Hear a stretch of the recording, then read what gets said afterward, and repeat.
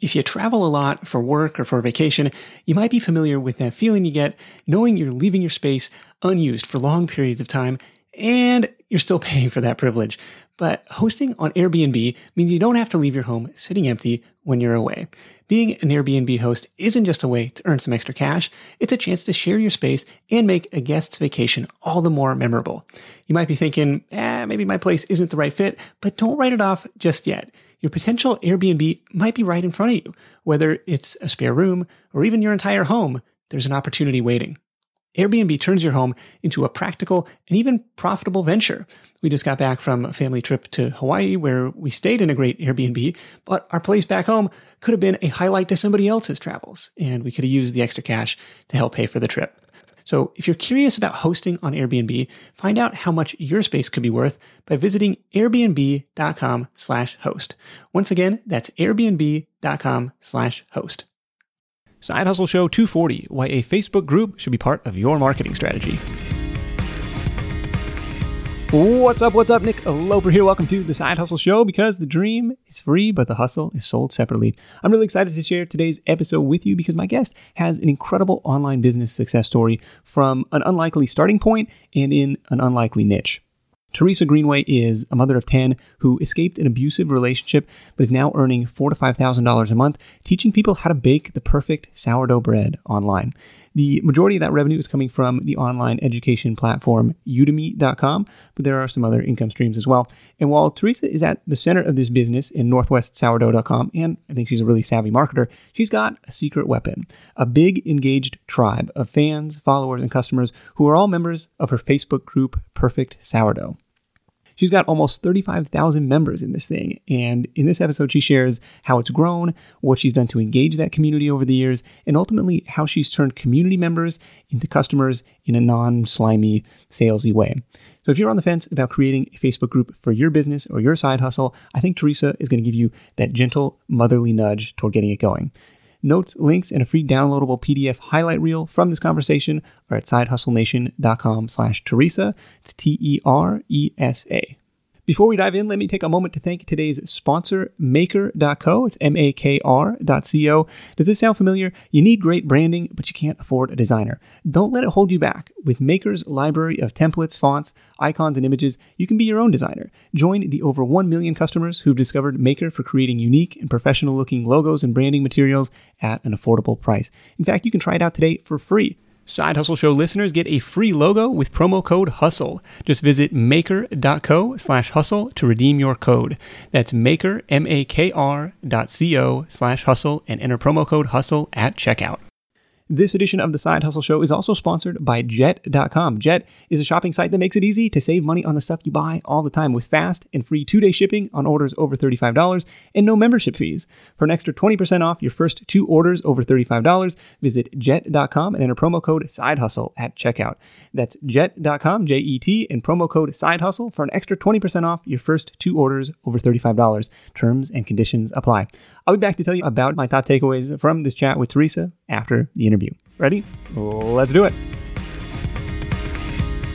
I started the group quite by accident in 2013. I was approached by a publisher out of the UK to collaborate with them on a sourdough book. They wanted to call it Perfect Sourdough. And so I asked them if I could have some other bakers in on that book to collaborate with me. They said sure. So I got a baker's dozen, 13 other bakers. Okay. Yeah, perfect. And I made a little group just so we could communicate real easily. I was really new to setting up a group, and I didn't realize that people could add other people and people could petition to join. But that's what happened. People, petitioned, and other bakers added people. From the original 14 people, all of a sudden it was like growing all by itself. I suddenly had hundreds of people that were bakers, and I was thinking, oh, okay, I guess there's a lot of people interested here in sourdough baking. I guess so. Sorry, how did you find those first 13? Were those personal, baking friends of yours, or how did you connect with those guys initially? I was already friends with them on Facebook. They were other baking professionals and serious home bakers that were friends of mine. Okay. And so I just wanted a hub, some central place for us to be able to share, our formulas and photos and such. And a group seemed like a great idea to do that. And actually it is. Very cool. Now, my understanding is Facebook has 3 different privacy settings for groups. You can set it to be completely open. You can set it to be closed, where somebody has to, discover it and then request to join, and they have to be approved by an administrator. And then you have like a top secret group, which is like by invite only. And I've run a couple. Actually, all the groups that I've run have been either closed or private groups. Was this one just set to open, where people could openly discover it? Yeah, well, actually, I think that it was defaulted at that. And at the time, I was new to groups. I didn't understand that. So I think from the beginning, it was just open. Okay. I have my own other groups that are closed that, like you said, and I have also a secret private group of people that test formulas for me. And we have our own very small group. So you're right. There are several different settings, but I think without realizing it, I had it defaulted to public and it was open. And that was one reason it was so easy to find and for people to join. Okay. So people are starting to discover this through Facebook organic search. And, the original 14 members are inviting other people that they know. So it's kind of spidering out from them. Is there such thing as like Facebook group SEO, where, you're putting keywords in the description, or the title says Perfect Sourdough, but are you, conscious of the description if you want people to discover your group? No, actually, I've never paid any attention to SEO in the description. I never needed to. From the beginning, I went back and I looked at how my numbers grew. And in the beginning, it was, a few hundred a month. And suddenly it was, 500 to 600 a month. And at this point, it's almost 1,000 new members a month. Wow. So no, I didn't really need to worry about the SEO aspect of it. There's a lot of sourdough bakers out there. That's fantastic. So what kind of things are you posting to keep people engaged? Because this is 2013, and we'll get into the Udemy stuff in a bit, but that didn't start until a year or two later. So what's going on? What's driving the content? What's driving the conversation inside the group at this point? A lot of people that bake bread really like to show off photos of their bread. And so in the description of my group, I say this is a place to show off your beautiful bread. And I think that's real attractive to people, to make something beautiful and want to share it with everybody. So it's a very active group. People are showing their breads every day. They're sharing formulas. I also have contests. We have challenges now and again where we'll say, okay, here's a formula, everybody bake this, or maybe bake breads with a dessert bread or onion type bread or whatever. And so we'll do the challenges now and again. And I also will do giveaways where I have other corporate sponsors and different businesses that will donate bakery type items, and we'll do a giveaway, which is always real fun for everybody. Okay. At the beginning, are you getting corporate sponsors right out of the gate, or is it just more of kind of this share your photos and kind of different recipes that you're working on? No, in the beginning, it was just people sharing. Yeah. Until I started my Udemy courses, it didn't get real big. Once the group got real big and people like Broad and Taylor and then Zetoba and some of the other businesses and small businesses too that want to show off their baking goods, they started noticing how big the group was. So when I would want to do a giveaway, I would ask around and they would want to be a part of it. But we did do some small contests and some challenges even before then. Right. Did you have any budget to put towards marketing the growth, or kind of, giving away prizes for these contests? Or is it just, hey, you can win bragging rights amongst the group if your loaf is the best? We would do different types of contests or giveaways. I know that when my Udemy courses first started, we did a contest where everybody just showed their best loaf of bread, and then I had everybody vote by liking, see which one got the most likes. And there was one person that was just starting out, and they showed a loaf of bread in a field with the birds eating it. And they were sad because they said, I can't compete with you because my bread's not very good. So everybody voted for her, and she got free Udemy courses. And now she's an absolutely amazing baker. Okay. That was real fun. That was a fun contest. It sounds like, I'm just scrolling through, and these posts have, dozens and dozens of likes and comments. Like, it's a really engaged group. And the challenge for me, I always say I wish I'd started my Facebook group sooner. But at the same time, had I done that, there was a risk it would be a ghost town. And, if you come to a group and there's 14 people in there, and it's like, if you're not spurring the conversation, it can be like, this place has tumbleweeds rolling past it. It's like, it's a really hard thing to start. And so that's just, the contest thing, the formula thing, or the recipes and stuff like that is a good way to kind of spur that conversation. But it's still a challenging thing to get going. I think, Nick, you could also tie in all of your other social media. If you've got, Instagram and Pinterest, and you've got a newsletter and you've got a website, you can point all of those in the direction of your group and say, hey, come join us in this group. This is what we're doing. We're having a lot of fun.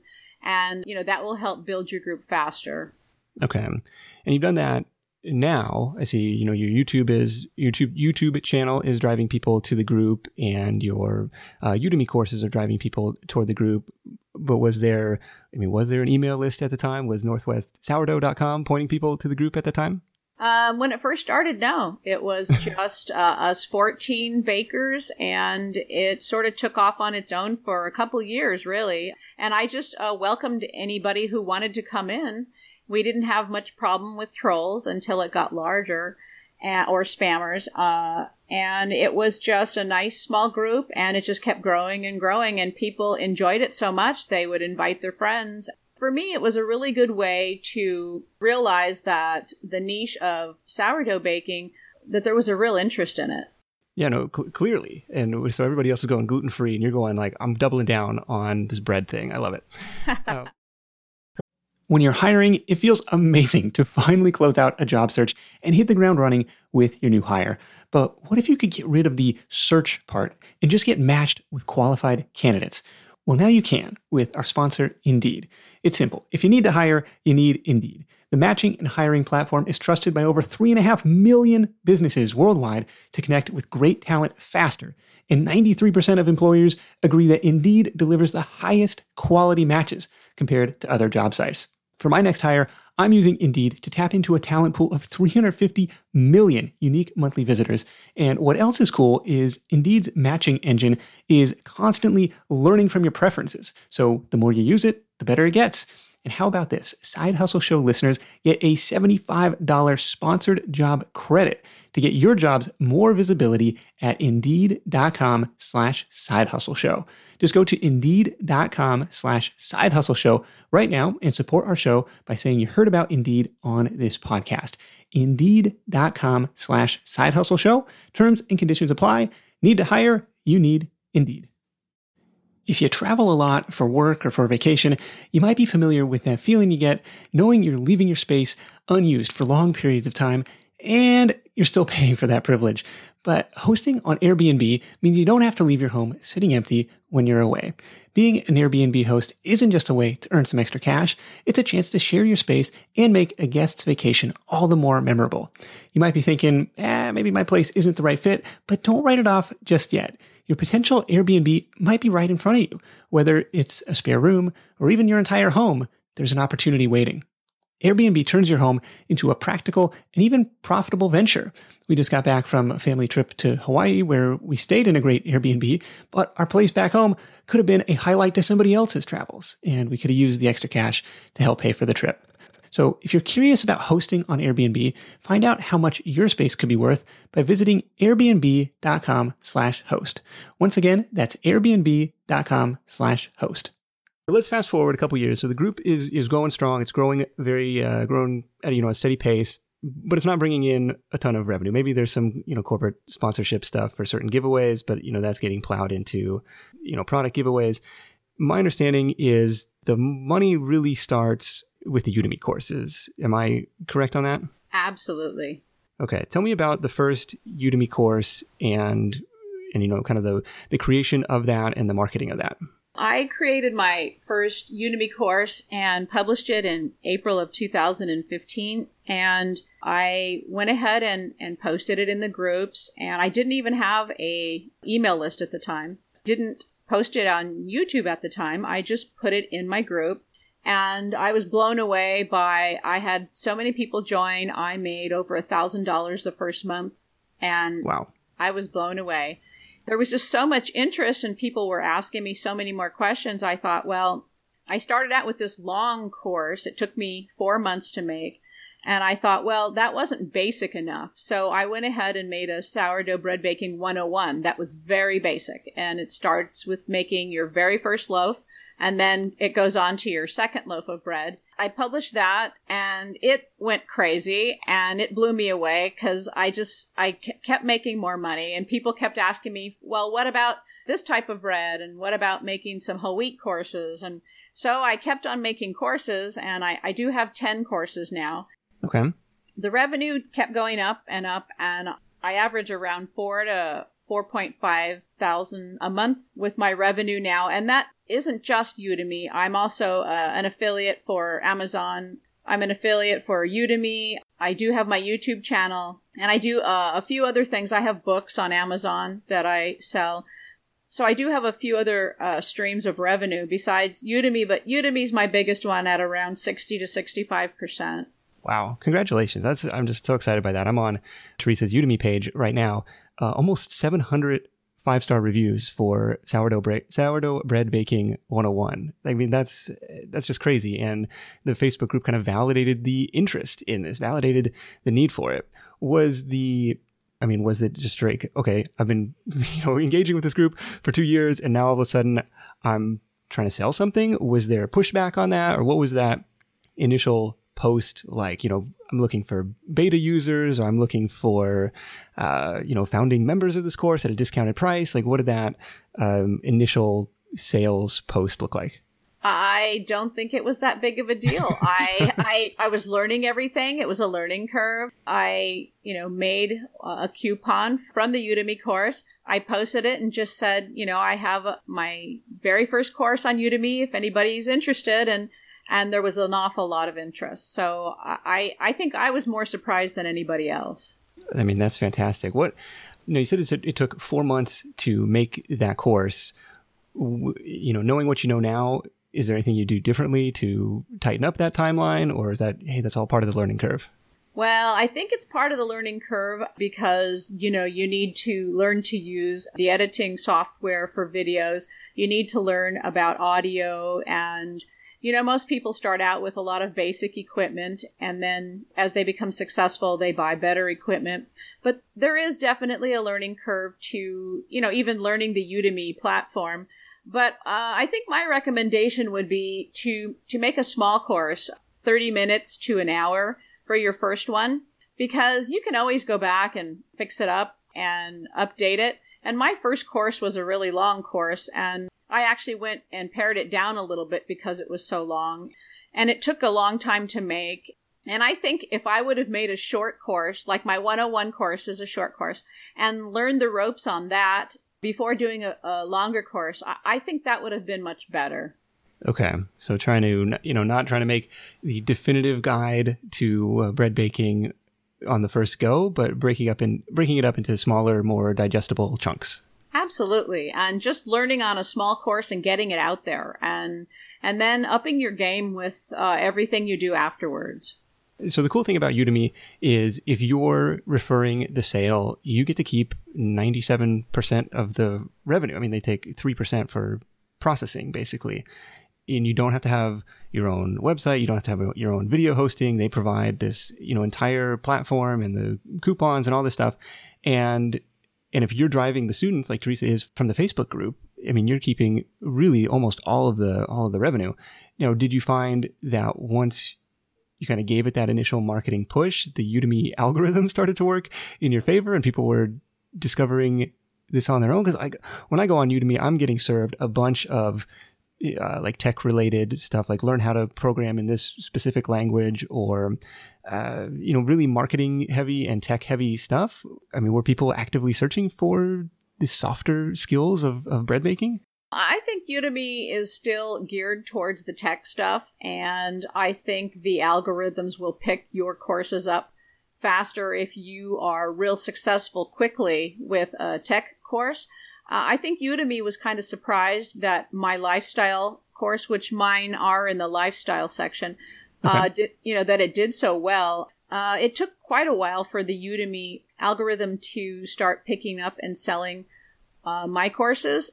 And as a matter of fact, I would have a little contest with Udemy after the algorithm picked it up. I would, every month if I saw they were starting to outsell me, I would work harder to outsell them, so it was kind of fun for me. But they do really well selling my course now. You do need to get some traction on your course for them to notice you and pick you up.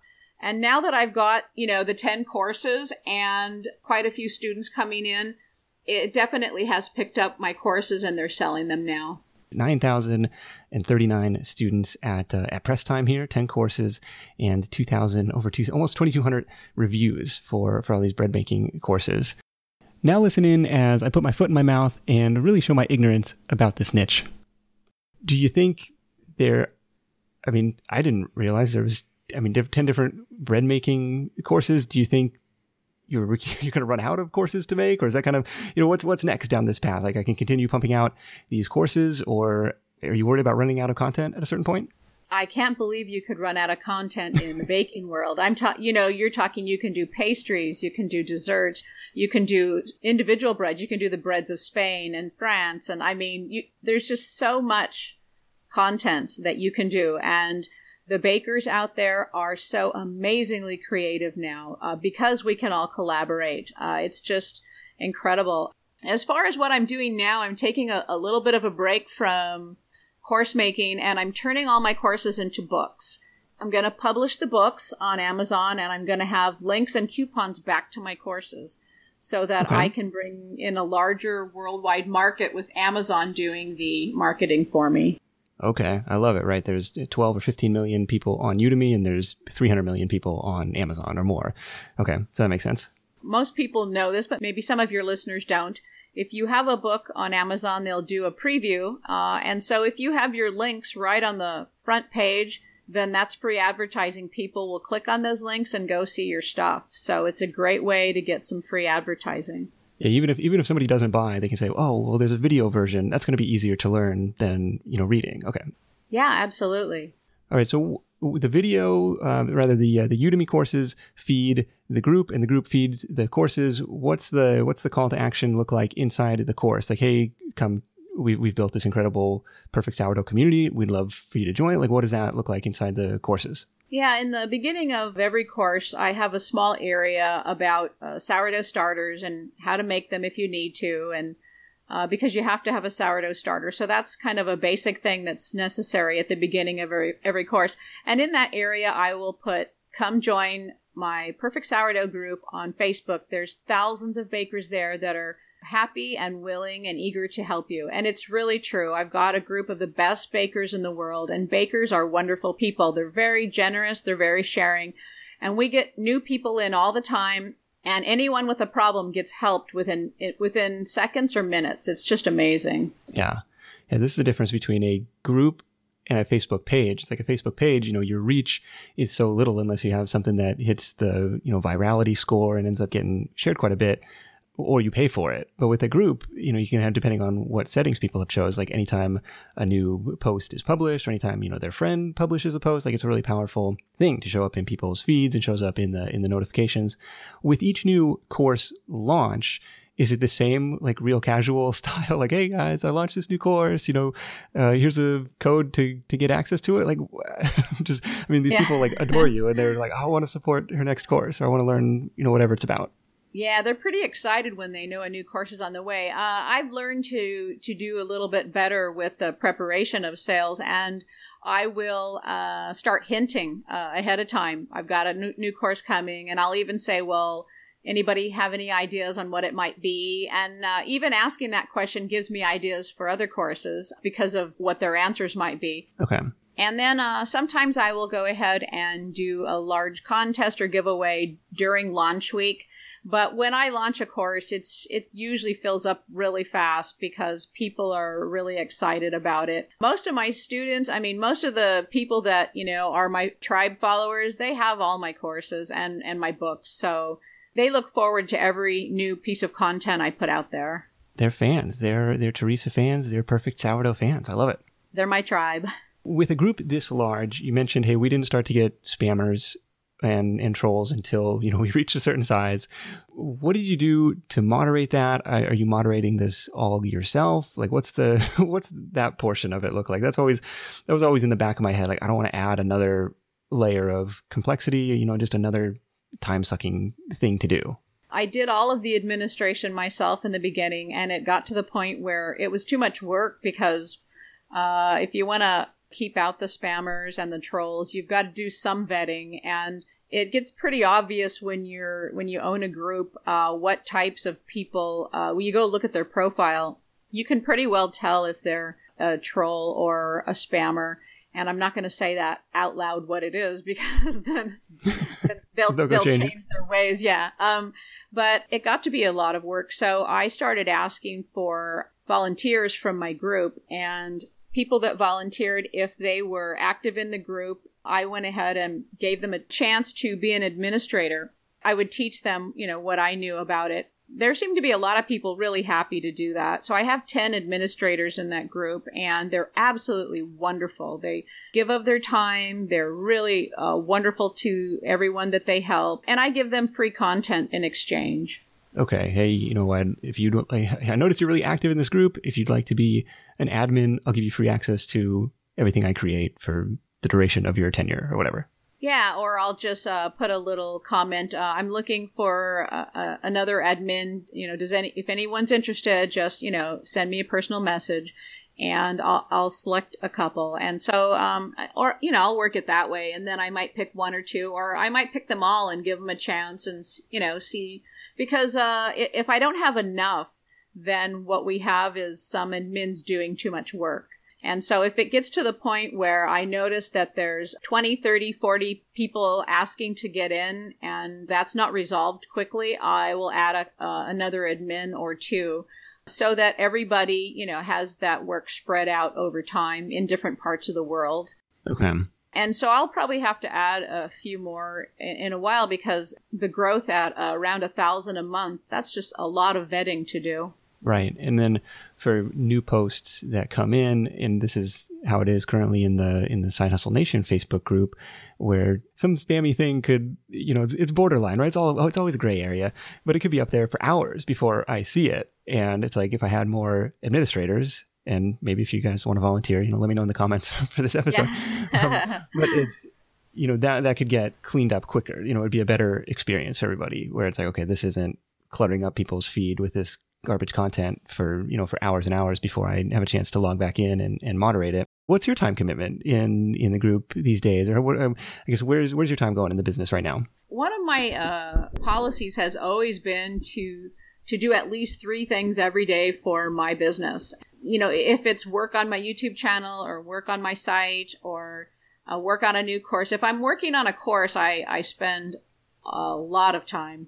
But if I'm on downtime like I am now, where I just published a course and I'm starting to work on books, I still like to make sure that I do at least 3 things every day to make my stuff better, whether it be post on Pinterest or Twitter or work on my YouTube channel, whatever it is. Because I think that sometimes you can feel like, well, I don't want to do anything today, and then suddenly you haven't done anything for a week. And if your source of income is online, I think it needs to be dynamic and it needs to be consistent. I'm doing something every day. Okay. Now I know you got the website at northwestsourdough.com. Are you focused on the email list portion of it? Now, you mentioned at the beginning, I didn't even have an email list, but is there any concern about building on somebody else's platform, building on Udemy's platform, building on YouTube, building on Facebook? Is there an effort to try and bring people like under your own roof? Yeah, I've been doing that more. I've got a free download on my site. It's a how to make your own sourdough starter, and it's a real nice little download. And so I'm offering that in exchange for emails. And although I do different things to try to, to get emails, I also don't want it to be to the point where you offer something so irresistible, you're bringing in people who aren't really that interested in being part of your tribe. I don't mind growing my tribe slow if it's people that are really interested in what I'm doing. Okay, well, the sourdough starter giveaway seems like the perfect lead into everything else. Like, this is going to be a prereq for everything that we do from here. So that makes sense as a lead magnet. Really? Yeah. Well, Teresa, this is awesome. Anything else people should know about building a group, building this tribe, before we wrap up with your number one tip? Well, I think it's just real important to be available to people and to put people first and not to put money first. It just seems to me that when people come first, the money follows. And when money comes first, the people don't follow. So that's just sort of the way it seems to me. Yeah, no, I found this to be true as well. So, Teresa, you can find her at northwestsourdough.com. Of course, you can find her courses on Udemy, and definitely check out the Perfect Sourdough Facebook group. We'll link all that stuff up in the show notes for you at sidehustlenation.com/Teresa. But let's wrap this thing up with your number one tip for Side Hustle Nation. My number one tip is to remember to spread joy.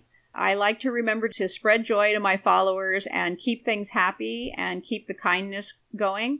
If you've got a happy vibe, then people are magnetized to that. Spread joy. I love it. Teresa, thank you so much. We'll catch up with you soon. Okay, thank you so much, Nick. I've really enjoyed being here.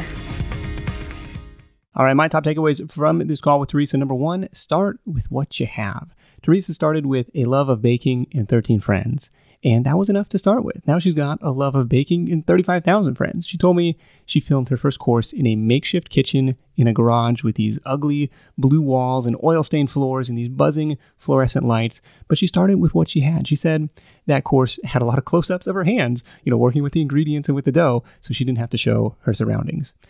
Takeaway number two is never stop learning. Teresa, for lack of a better word, is older than most Side Hustle Show guests, but she embodies the hustler's spirit. In fact, it's that never stop learning mentality was how she first discovered Udemy. She said she was looking for information on how to improve her YouTube channel. She came across Udemy during one of their $10 promotions and bought several different courses. And it was about midway through the first one that the light bulb goes off. Hey, I could create one of these myself. And the rest is history.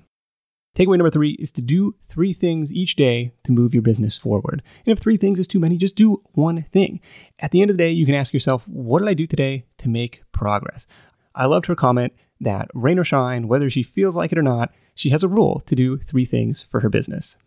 So those were my takeaways, but I'd love to hear yours. You can let me know in the comments for this episode at sidehustlenation.com/Teresa. It's TERESA. While you're there, you'll also be able to download the free PDF highlight reel summary of this conversation and check out all the links we mentioned. If you like what you hear on the Side Hustle Show, be sure to hit the subscribe button in your podcast player app to make sure you never miss an episode. We've got some good stuff coming up. That is it for me. Thank you so much for tuning in. Until next time, let's go out there and make something happen, and I'll catch you in the next edition of the Side Hustle Show. Hustle on. Thanks for listening to the Side Hustle Show at www.sidehustlenation.com.